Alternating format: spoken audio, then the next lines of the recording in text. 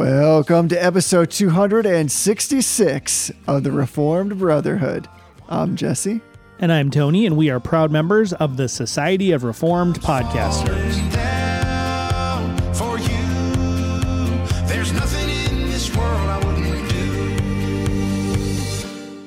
Hey, brother. Hey, brother. So we are yet again interrupting our regularly scheduled program to come at everybody with an update from last week's episode, actually. And if you haven't listened to that episode, you ought to go back and take a listen. And this week, we're kind of bringing an update around EFS Advocates, some interaction that resulted as a result of last week's episode, and then all kinds of adventures in between. So That's the plan for what you're about to listen to. Yeah. So buckle up, everyone, because this is going to be another mostly Tony episode. We promise this is not the new norm. Monologuing is not my new jam. But, I mentioned in the sort of welcome from future Tony on last week's episode that Dr. Strahan had written back to me and declined the invitation. But while all of that invitation declining was happening, we actually also started interacting on Twitter a little bit as well.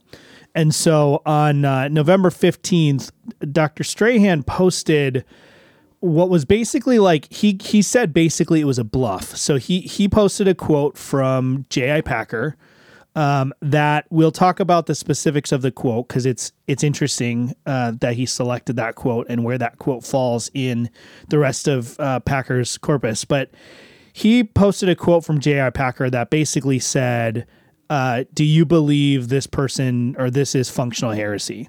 The actual, let me just pull up the actual picture here. He does this weird thing, and I'm not sure why, but he does this weird thing where instead of actually like quote tweeting somebody, he takes screenshots, which is annoying. It makes it hard to like track down. But he says, quote, time to see if the bite matches the bark. Based on your claim here, Jeff, the person he was interacting with, is J.I. Packer an Arian?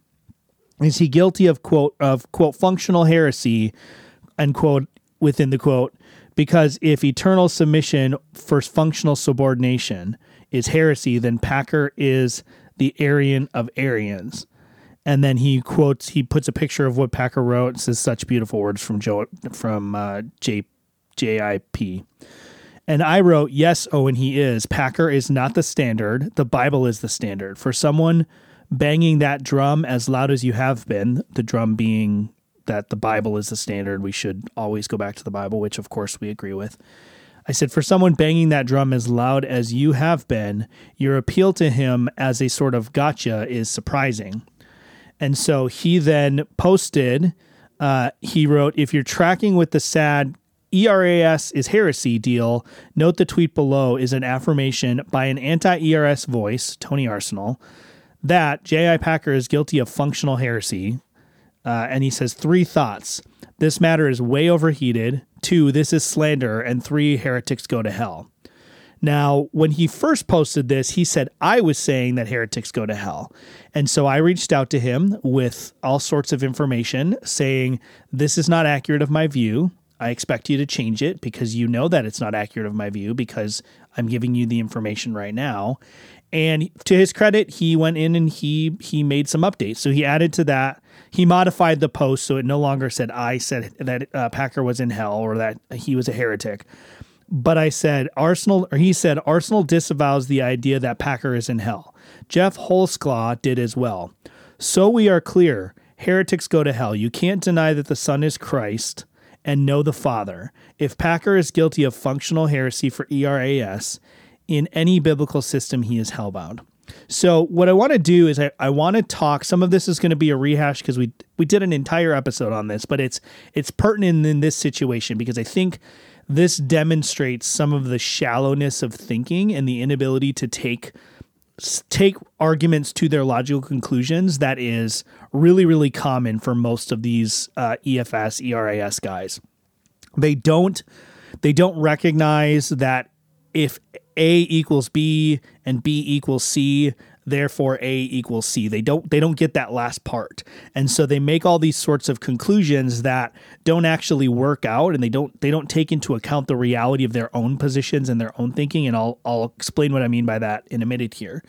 And then what I want to do, once we've talked about that a little bit, and that's going to be shorter, is I want to talk a little bit about how Owen Strahan uses sources and how the EFS, ERAS, ESS groups, their use of sources, particularly historical sources, is very strange, and it's really kind of hacked together. It's not, it's interesting because Owen, I think, is trained in historical studies. He's done a lot of work on Jonathan Edwards. So I would expect better from someone whose primary training or even secondary training is in the area of history. But what you see with a lot of these uses of historical sources is that they are ignorant of, they appear to be ignorant of the surrounding context and what the surrounding context says and informs us of in relation to what the quote that they're using means. And I say ignorant because it's actually more charitable to say that Owen doesn't understand what the surrounding context means than it is to say that Owen knows that the surrounding context in some of these quotes either disproves his use of them or disproves that the person he's quoting cleanly fits into his camp. He knows that, and he's intentionally misrepresenting it. It's actually more charitable to think he just doesn't understand. And I want to prove a few of those contentions, or at least provide some good evidence for those contentions. Is there's this phenomena that happens online. It's most particularly noticeable when you find a Protestant who is trying to prove that people in like the 3rd century held the same doctrine of sola scriptura that people in the 20th century or the 17th century did. And what you see is there's these like websites that are out of context quotes from early church fathers. Athanasius said this, Augustine said this, Hilary of Poitiers said this, blah, blah, blah. And what happens is it becomes this like circularly referencing thing where there's a quote and then some other site pulls that quote without going back and getting the original context. So now Google has 2 websites that have this quote with the same kind of subject heading. And you can tell that this is happening because of the way the quotes are formatted often. So I want to show that some of the information that Owen is putting forward, I think he actually genuinely has never read the source quote in context, or in the very least, when he pulled these quotes together, he was not looking at the original context when he did it. And we'll get there. So the first thing I want to talk about is this concept of heresy. And so this is a point of contention for me, because one of the things that's frustrating is when we say, and Josh Summer over on Baptist Broadcast has been doing some good commentary on this. When we say that such and such a teaching, ERAS, Arianism, whatever, when we say that Molinism is heretical, when I say that William Lane Craig teaches a heretical Christology and everything that comes after that, what we're saying is that the words that are being presented and the theology that's being articulated is substantively identical or substantively similar enough to a known heresy that the church has made a formal statement on, that we can consider that teaching to be likewise heretical. Now, there's something that happens in the history of the church that I think most people don't realize, is that there is a tendency or a preference in the history of doctrine to rule teachings to be heretical, but not necessarily make specific comment about specific teachers. So, for example, in the original Creed of Nicaea, which came out of the Council of Nicaea in 325, it never names Arius. It never uses the word Arius. It never uses the word Arian. Instead, at the end of the creed, it says something along the lines of, "And those who say there was a time when the Son was not, we anathematize." So they identify a category of people, and then that proclamation or that decision by the church is then used as precedent in later church ecclesiastical actions to identify specific persons as heretics. So in the First Council of Nicaea, it's a little bit different, but there was the statement that people who hold this view are anathema. And then there were other ecclesiastical court functions that identified Arius specifically, and then some of his supporters as holding that view substantively and then excluding them. We see the same thing in the Synod of Dort, right? There's these canons of Dort that come forward that identify what the Reformed churches believe. They do have some declarations about specific teachings that they exclude, and then other church action was then to expel the Arminians who were bringing this to the church, to expel them out of the Dutch church, right? So there's this movement in church history where the focus on the creedal statements is on the teaching itself, and then later on to apply that precedent to specific situations. That is more or less what we are doing now when we talk about EFS being an Arian heresy, is we are saying this theology is substantially the same in the pertinent ways, right? Nobody is saying ERS is identical to Arianism. That's just not what we're saying. What we are saying is that there are specific points of the doctrine that are substantially the same in the same area, right? Arius taught all sorts of weird stuff. He was a works righteousness guy. There's works righteousness and Arian and Christological error go hand in hand, and we understand why that is, because the way that Christ had to save us required him to be God and man. Well, if you get that wrong, it's probably because you're trying to make Christ into a different savior because of your doctrine of theology, your soteriology.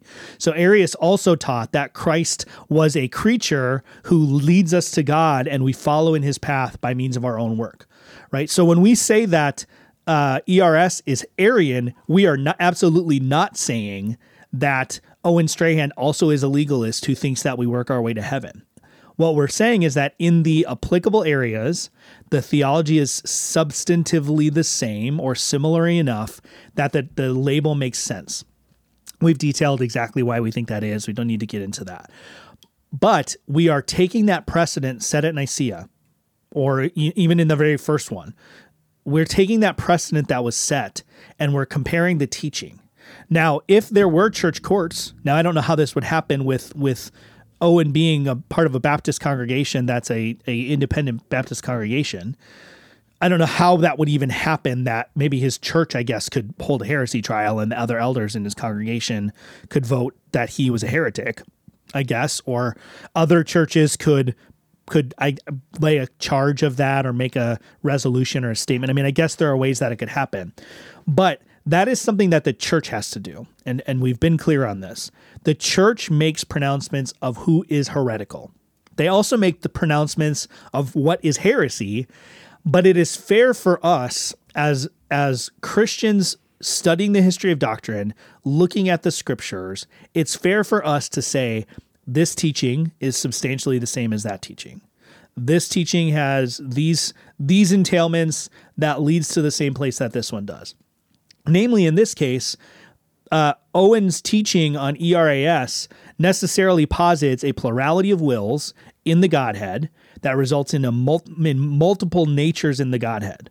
One nature that has the will of the Father, one nature that has the will of the Son, and the person bearing the nature that has the will of the Son is subordinate to the person bearing the nature of the one who has the will of the Father, right? Those things, those track right along with Arianism. I don't have the quote right in front of me, but Bavinck has this really fire section, I think it's in the Dogmatics, where he defines Arianism, and it really doesn't have to do with the Christ is a creature part of it. Arianism really is more about a fundamental division between the nature of the Father and the nature of the Son, and that nature of the Son being somehow inferior. That's Arianism.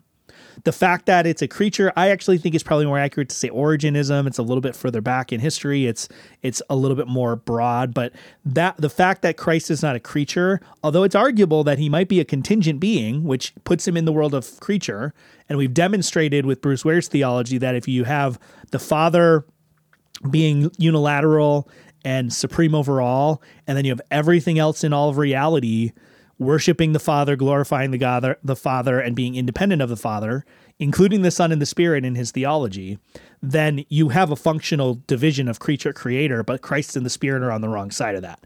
So I think there are some implications that sort of veer into Arianism proper. That's not precisely what we're saying, though, when we talk about, particularly with Owen, this Arian charge that he's so jazzed up about or so fired up about. What we're saying is his theology that he's articulating ends in the same place and shares many of the same assumptions and the same conclusions that Arius and others following him promulgated in the church. And I know he disputes that. I get it. I know he says he's not an Arian. That's fine. People say all sorts of things that they're not, and we have to assess their actual teaching, not just their defensive, I'm not that kind of a statement. Arius also said he's not a heretic, right? Nestorius also said, no, I think that Christ is one person, but kind of with his fingers crossed behind his back. So we have to assess the actual teaching, not just sort of the identity statement that a person makes.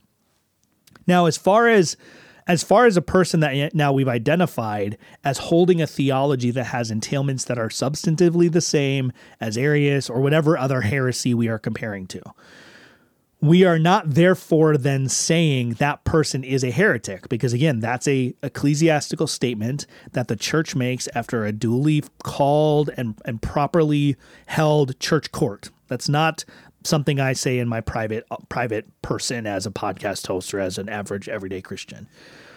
But even if I were to say, and I think sloppily, but were to say that I think Owen Strahan's a heretic, I do not think that. But if I were to say that, it does not necessarily follow that that person is in hell or is hell-bound for two reasons. One, we don't know what's going to happen between now and when Owen Strahan dies. He could recant, he could change his perspective, he could just sort of let it go and just not preach on it and privately change his perspective. He may not actually believe these things in his heart. We don't know any of that. So it's not our place to say what the eternal destiny of a person is. The church may make that statement within her discretion, but that's not my place to say that.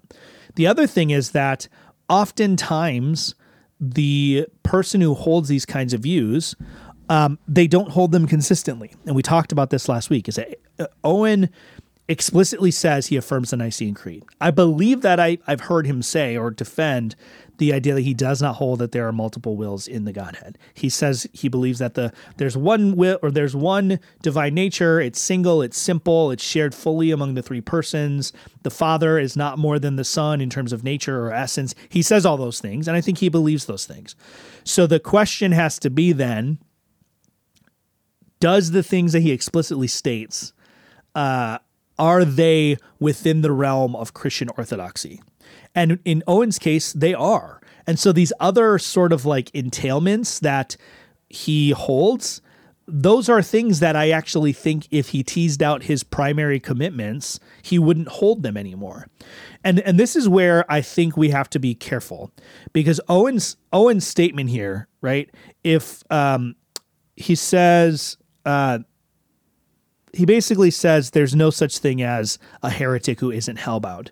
Well, if what we're saying is no one who holds any entailments in their theology that are heretical is possibly saved, there are a whole host of people that I think Owen would rightfully say they have heretical entailments in their theology, but I also do not think he would draw that conclusion that they're therefore not saved. So here's a couple examples. Right? How many of us have ever heard someone say or have said ourselves that the Trinity is like water? It's like H2O. You know, sometimes it's ice, sometimes it's liquid, sometimes it's gas. Well, that's heresy. So if we believe that, if we think that the Trinity is actually like that, then according to Owen's standard, we are hellbound because we are affirming modalism. Right? How many of us ever said or heard the Trinity is like an egg? There's the yolk, there's the whites, there's the shell. Well, that's heretical. So if Owen's standard is correct, all of those people, hellbound. Let's get a little bit broader than that. Well, I think that Owen and I would both agree that Arminianism, by way of entailment, denies the doctrine of justification sola fide, right? We would affirm that they inject into their system this sort of smuggled in works righteousness, in that their faith becomes the instrumental means of their salvation, but also the grounding of their salvation, and that they themselves are the ones that create faith in their own hearts. They're the ones that are responsible for it. Well, that's heretical, because it denies the doctrine of justification sola fide. I don't think that Owen would therefore exclude all Arminians from salvation. I just don't think that that's the case. I guess I've never heard him say that. I've never heard him say otherwise, but I don't think that's the case. So even Owen, unless I'm being more charitable than I can even imagine, I cannot imagine that Owen would exclude from the kingdom of heaven anyone who thinks there is some sort of affinity between the Trinity and H2O changing between states of matter, or between the Trinity and the different parts of an egg, or a three-leaf clover, or between the Trinity and James, John, and Peter in a boat, right? All of these Trinitarian analogies that we rightfully say collapse into heresy. I don't think anyone reasonable, Owen included, would think that therefore, because those entail a form of heresy, those people are hellbound. What I'm saying is that eternal relational functional subordination, whatever ERAS acronym, I'm saying it falls in that same category. Someone who in good faith, who's trying to love the Lord and trying to read the Bible and trying to explain this complex doctrine, in good faith is using an analogy that doesn't work, and it leads to an entailment of heresy. And so Owen Strahan, Bruce Ware, Wayne Grudem, they're all in this same boat of people who hold to a theology that is actually has these heretical entailments, even though if they understood those heretical entailments, they would reject those entailments. So when Owen makes this jump, I think he's actually being less careful and critical about the entailments of what he's saying than he realizes. He doesn't think through this absolute standard when it comes to what he might consider lesser doctrines that entail heresy, or lesser violations of this principle. But in reality, his standard cannot be applied consistently unless he wants to exclude every person who's ever said the Trinity is like ice, the Trinity is like a three-leaf clover, right? So I think this is just another demonstration of this inability or this unwillingness to follow argumentation to its logical conclusion that we see in these guys. It's happening when they're making statements about the Father being the Father because he sends the Son. Well, that is an entailment in process theology, right? That's an entailment he never gets to. He never fully understands. I don't think he actually understands the reasoning and the rationale behind why we're saying that's really bad mojo, dude. I just don't think he gets that. I think if he did understand that, and I know like sometimes there's this really arrogant, smug thing that people do where it's like, if you just understood things the way I do, then you would agree with me. That's not what I'm trying to say. What I'm trying to say is I think that Owen holds the faith once delivered to the saints, but because he is not willing, able, or just has not yet done it, teased out the implications in terms of how this relates to his primary commitments. I think that he has not quite reached that conclusion. He may never get there, but that's what everyone on the ERAS, anti-ERAS side is saying. None of us are saying Owen Strahan is a hellbound heretic. I don't know anyone that would say that. I've talked to a lot of people all across the spectrum of people in academic circles and ecclesiastical circles, random people that have messaged me after hearing an episode. I mean, I've talked to a bunch of people. I do not know a single person that would say Wayne Grudem is destined for hell because of his view of the Trinity. They're just not out there. So when he wants to say this, he just is not representing reality. And I think that's a big, important distinction that people need to make when they start to wade into these waters. So maybe you might want to weigh into a little bit about Dr. Strahan's final, or maybe it was the first comment about the overheated nature of this. Why do you think he says that? And if it is a matter of just trying to process things rightly and maybe have good, fruitful discussion, why, in his using his language, has it become overheated? Yeah, I mean, I don't know for sure. I mean, I don't have access to his internal thought life on this. I think that what he's getting at is he sees these debates primarily as intramural debates between Christians. He sees eternal functional subordination, eternal relations of authority and submission. He sees them within this broad stream of Christian orthodoxy that are all faithfully articulating the Trinity and just have these little nuanced things about it. And so from that perspective, I totally understand why he would say this is overheated.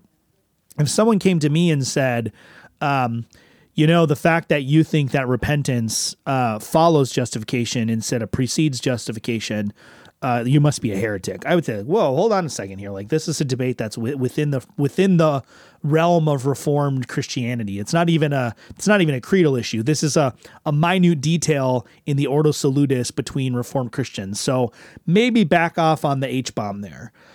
What I don't think he understands, first of all, this got heated because of the ERAS people. When you introduce errant doctrine into the church, you are the one creating division, right?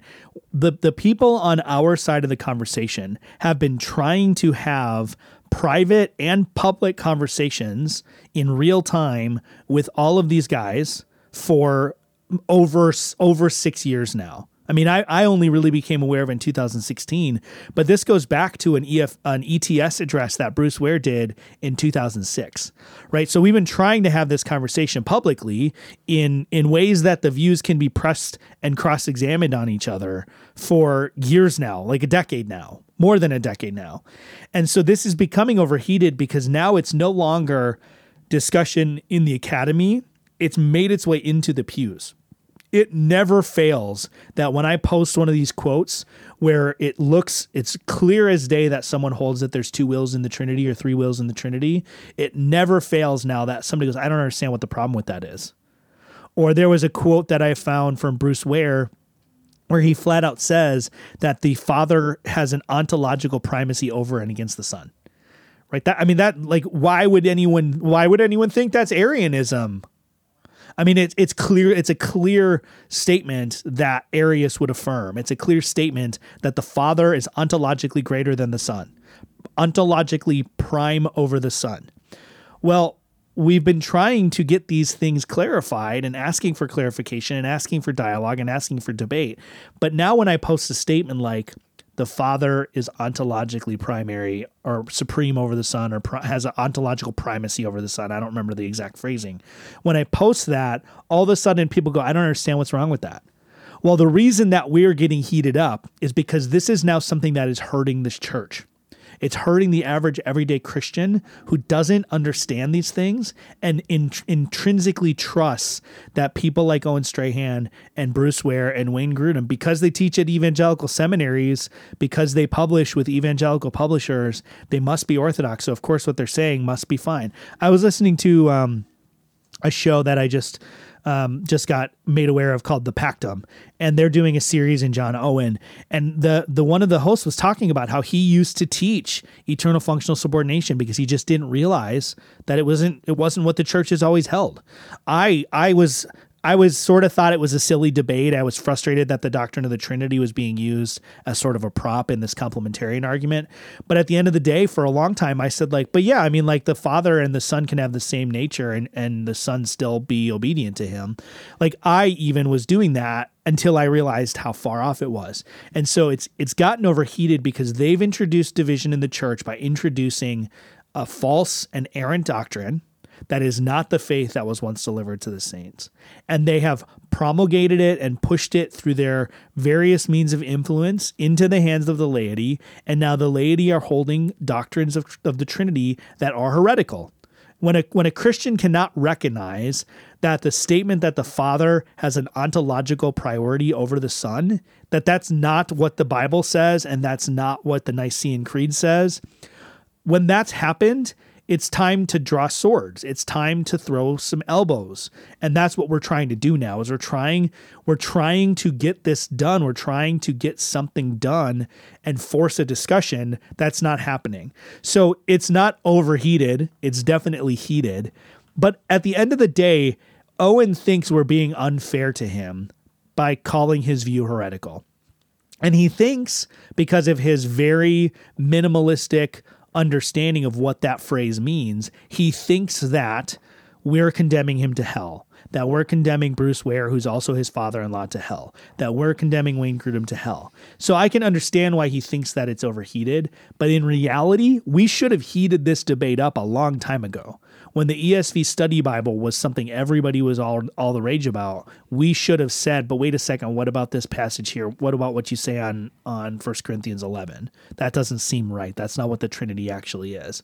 So we have to sort of frame this in that context. This is not just a casual intramural debate between two positions within the Christian church. This is a debate. The book of Jude says that we should save some by as though snatching them out of the fire. Right. And it's talking about false teachers. It's talking about people who are teaching false doctrine in the church. Well, we're there. We're there. I'm not saying, I've never said, and I never will say that Owen Strahan or any of these other guys is condemned to hell. But when someone holds a view of the Trinity that is this wrong and this far off from the historic Orthodox understanding of the faith, it is a reason for us to be very concerned and for us to snatch them as though snatching them out of the fire. Well, the fire's already here, and that's what we're snatching them out of. So this idea of it being overheated, yeah, it's hot. It's heated up. We're ready to rumble on this because it's important. It's important, and it's because we care about the eternal salvation of people like Owen Strahan that we want to argue against their position. We want to convince them of what the Bible teaches on these matters. So I believe this is your second act, third act. You had some quotes from J.I. Packer that you wanted to go through. Yeah, so the specific quote that J.I. Packer, that Owen is referencing, it comes from Knowing God. And I want to pull it up.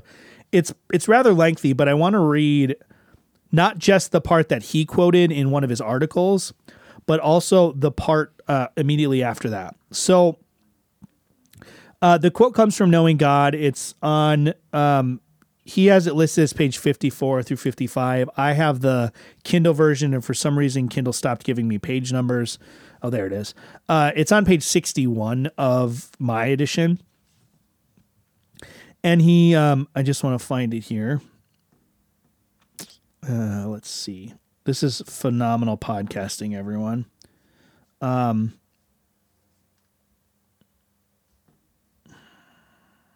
just edit this out.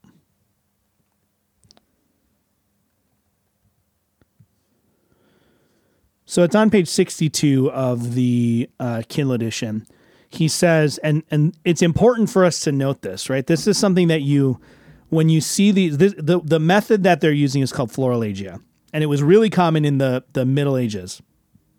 And if you think about it, books were expensive; they were hard to reproduce, and so the way that the church taught the faith was in these things called florilegia. So it was basically, if you wanted to teach the doctrine of justification, you would collect all of the sayings of the fathers on a given subject, on justification, the Trinity, whatever. Well, that was useful for saving paper and for being able to pass these things around. But unfortunately, the context of these quotes became lost to the students. And actually, this was one of the reasons why the Reformation happened, because when we went back to the sources, we realized how badly these florilegia were distorting the reality of what was being taught. And so when you look at this passage here on Owen's website, he quotes the section. As far as I can tell, he quotes pretty much the entirety of the section, which is a problem we've seen in other places. But he just gives you a page number. Well, what he doesn't tell you is that this isn't a page number in Packer's chapter on the doctrine of the Trinity. It's a page number in Packer's chapter on the doctrine of the Incarnation, which tells you something immediately about what Packer is getting at and what he's emphasizing. And so he says, how are we to account for this restraint? This is Packer. This restraint being the emptying of his own prerogative to display and manifest his divine glory, the incarnation. How are we to account for this restraint? Surely in terms of the truth of which John's gospel in particular makes so much, the entire submission of the Son to the Father's will. Part of the revealed mystery of the Godhead is that the three persons stand in a fixed relationship to each other. The Son appears in the Gospels not as an independent divine person, but as a dependent one, who thinks and acts only and wholly as the Father directs. The Son can do nothing by himself. By myself I can do nothing. John 5:19 and 30. I have come down from heaven not to do my will, but to do the will of him who sent me, John 6:38. I do nothing on my own. I always do what pleases me, John 8:28 through 29. And here's the part that all of the EFS advocates just lose their minds over. It is the nature of the second person of the Trinity to acknowledge the authority and submit to the good pleasure of the first. That is why he declares himself to be the Son and the first person to be his Father. Though co-equal with the Father in eternity, power, and glory, it is natural to him to play the Son's part and to find all his joy in doing the Father's will, just as it is natural to the first person of the Trinity to plan and initiate the works of the Godhead, and natural to the third person to proceed from the Father and the Son to do their joint bidding. Thus, the obedience of the God-man to the Father while he was on earth was not a new relationship occasioned by the incarnation, but a continuation in time of the eternal relationship between the Son and the Father in heaven. As in heaven, so on earth, the Son was utterly dependent on the Father's will. And that's generally where they end the quote, somewhere in that area. Now, there's actually a lot to be commended in this, and I keep on saying this, but next week we're going to talk about the divine missions and how the divine processions influence and determine which persons would engage in which temporal missions. That's what Packer's getting at. He's trying to root the fact that the Son is obedient to the Father in the fact that he is the Son in eternity past. That statement in itself is actually not something I would disagree with. The reason the Son, the second person of the Trinity, was incarnate and became the obedient mediator, the obedient second Adam, is because he was the Son of the Father. The Holy Spirit could not have come and been the incarnate Son. The Father could not have come and been the incarnate Son. That's not how it works.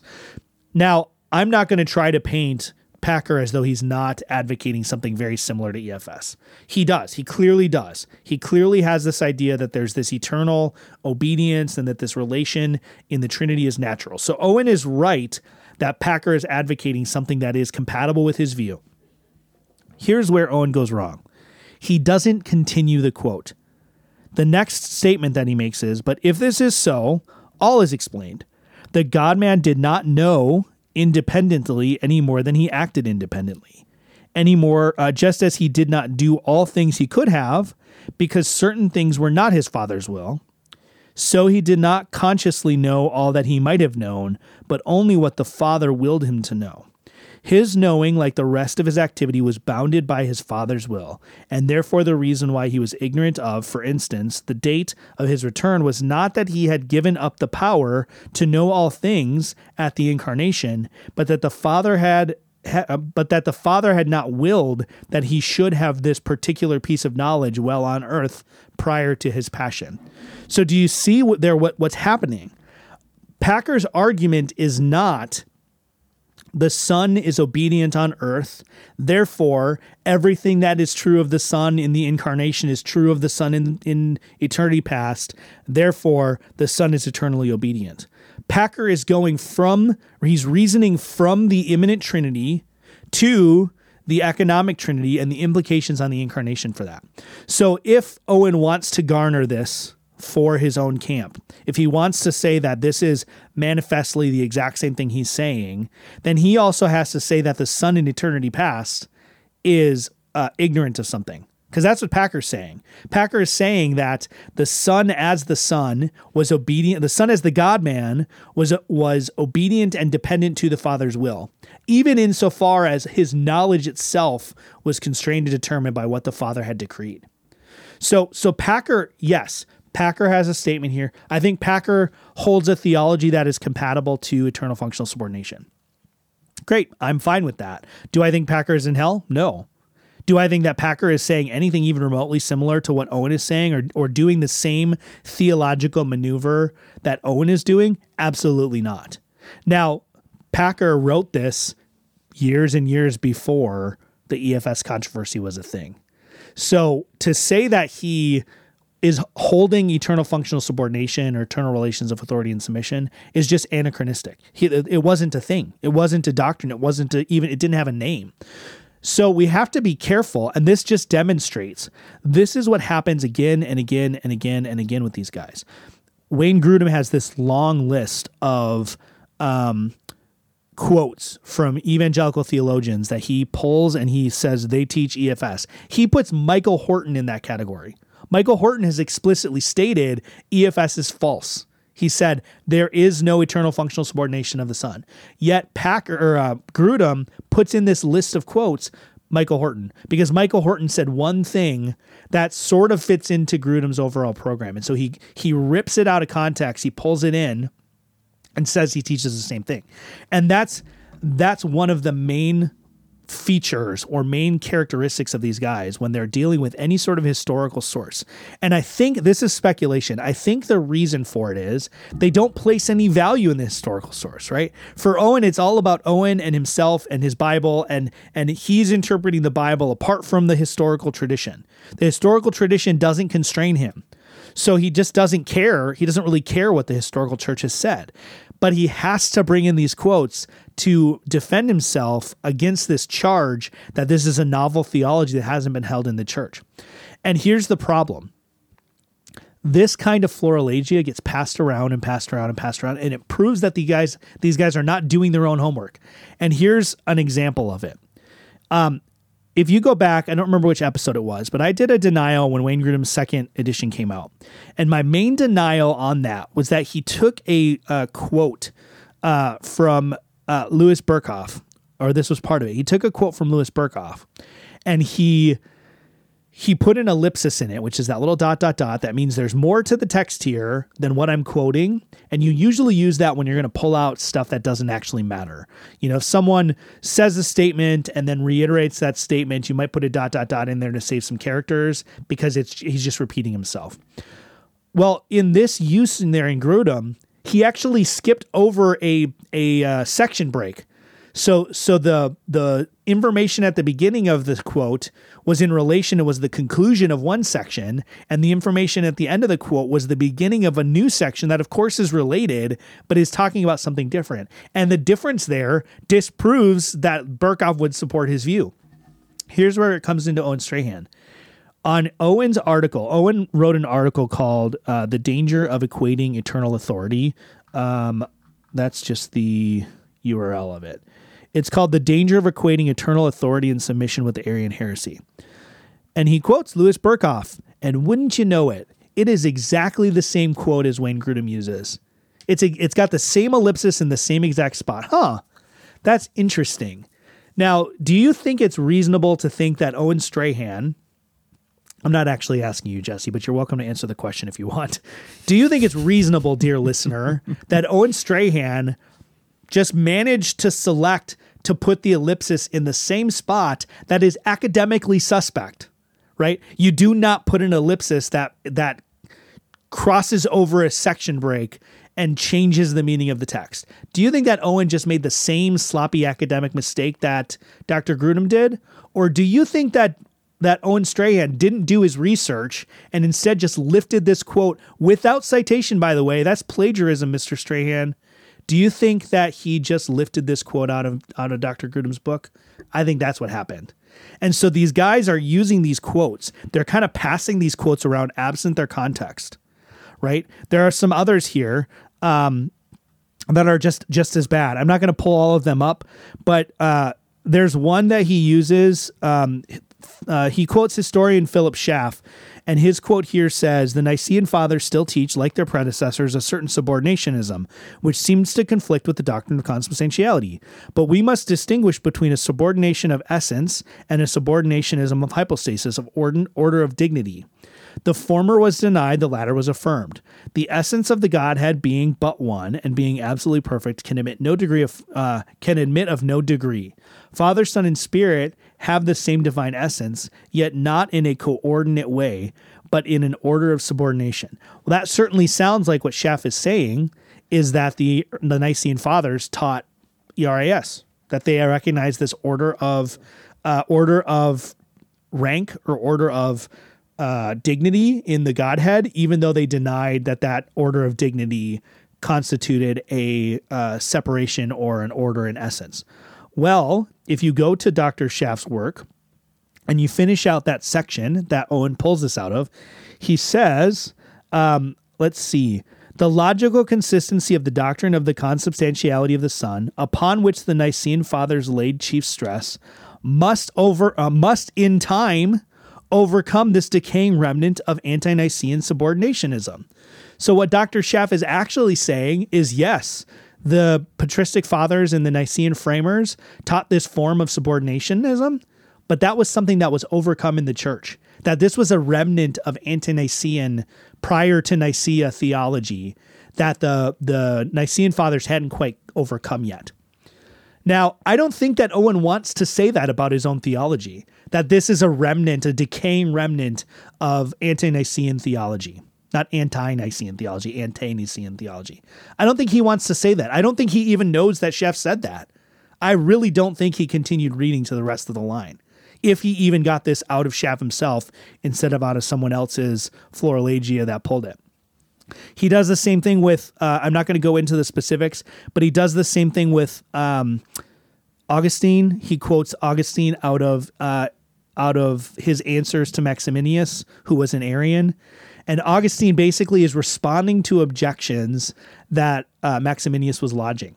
But he just quotes Augustine as though Augustine was positively advocating this, and it wasn't coming in the context of refuting an Arian, right? There's one spot where he quotes someone, and literally the next sentence is the person saying that the theology that Owen presents, he's not saying this explicitly, but the doctrine presented in 1 Corinthians 11 is 100% different than what Owen interprets it as. He quotes that person, but then he doesn't quote the part where it disvalidates his or invalidates his interpretation of 1 Corinthians 11. So there's this selective use of sources that's happening, and this is what needs to be understood. These guys don't care about historical theology. They'll say they do, but they demonstrate that they don't. This is sloppy freshman level stuff that would get you a D and probably a pretty firm talking to from the provost.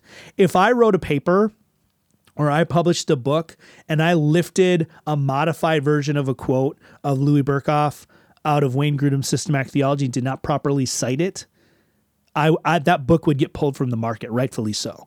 Because that is not just the same thing as quoting the same quote. It's quoting Grudem's modification of that quote without citing him.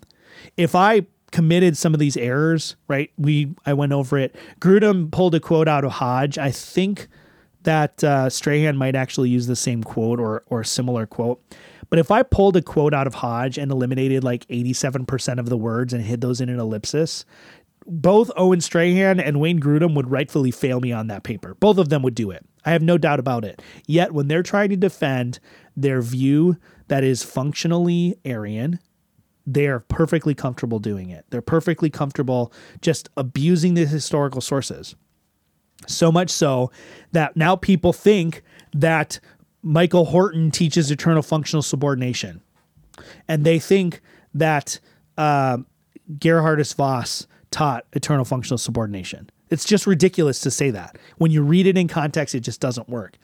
And the last thing I want to say before we start to wrap this up is anytime you try to identify in one of these EFS guys, you try to point out that their theology entails a plurality of wills.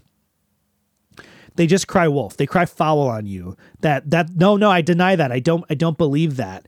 But when you, like I said last week, I demonstrated pretty clearly last week that one of the explicit statements in one of Owen's podcasts entails a plurality of wills.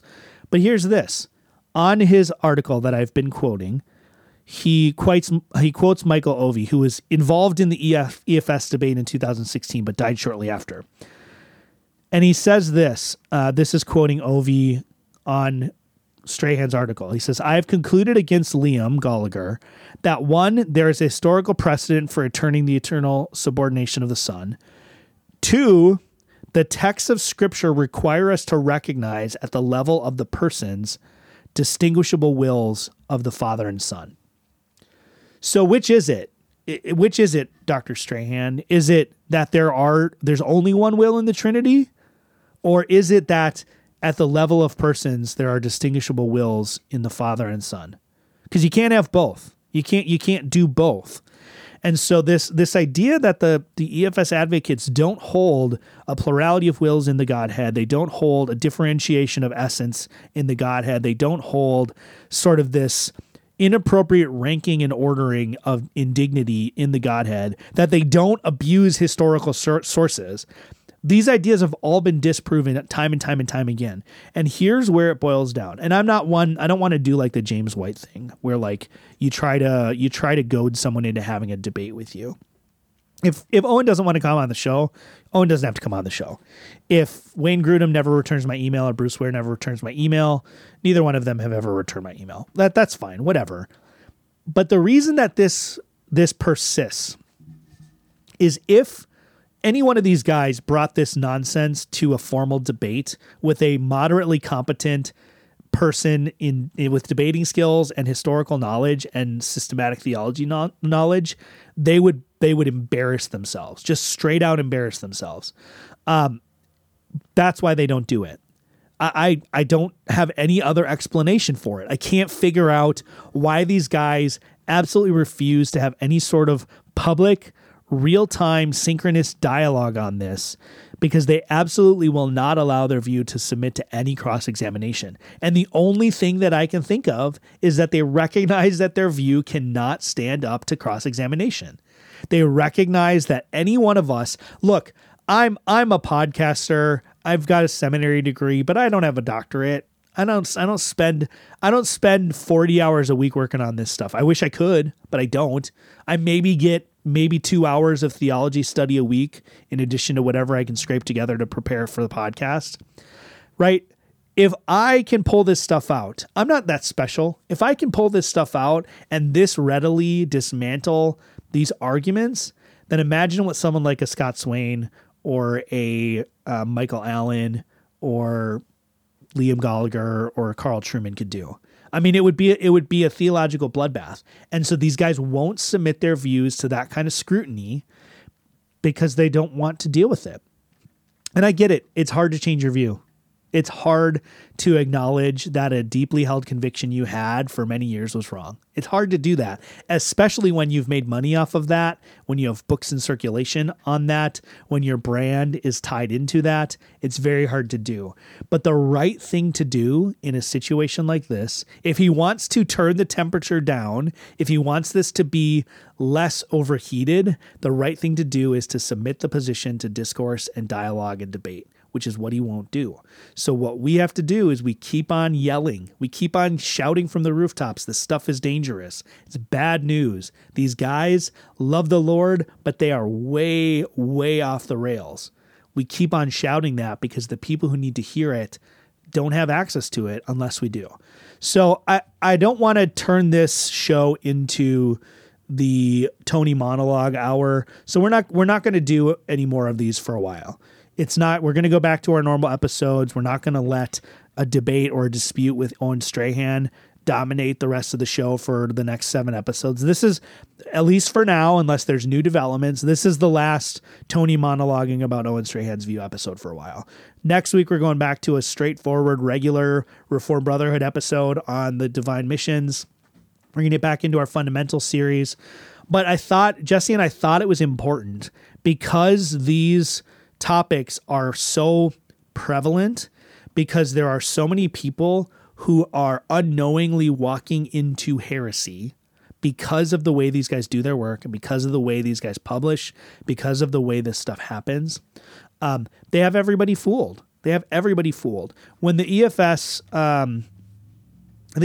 controversy first broke in 2016, when it really heated up, Dr. Albert Mohler, who I think everyone listening to the show would respect and would say is a sharp guy, knows his theology, he wrote an article that basically was taking Owen's perspective, that calling this heresy was ridiculous. And in that article, he said something along the lines of, yes, affirming a plurality of wills in the Trinity would be heresy.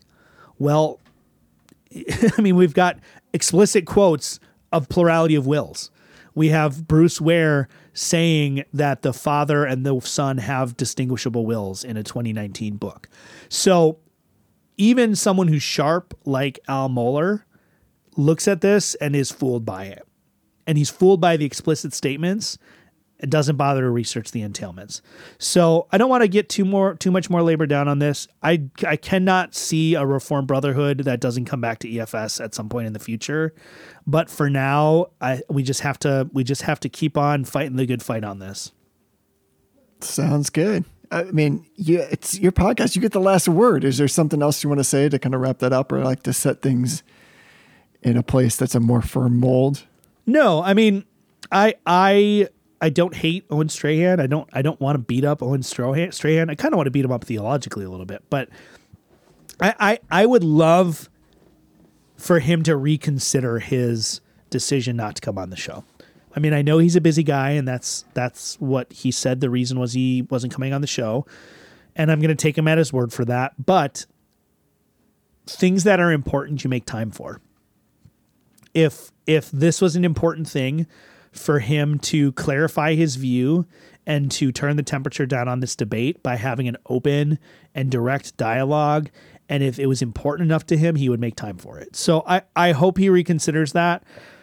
If there are other EFS advocates out there that somehow get a hold of this and you would like to come on the show and have that conversation, we would more than welcome you. We'll make time for you, and whatever we're doing, we'll figure out how to make it work.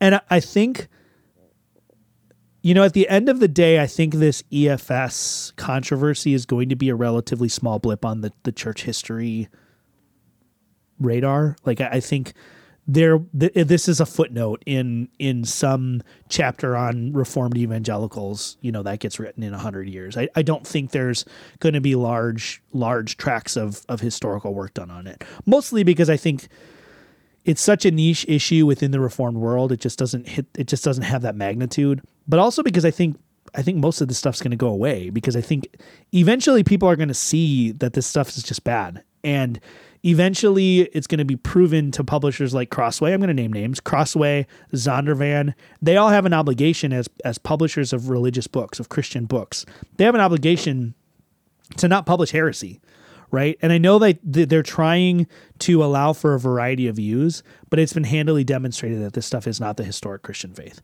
So I think eventually this is gonna kind of burn over and we'll move on. But that doesn't mean it's not important. It doesn't mean people aren't being led astray now.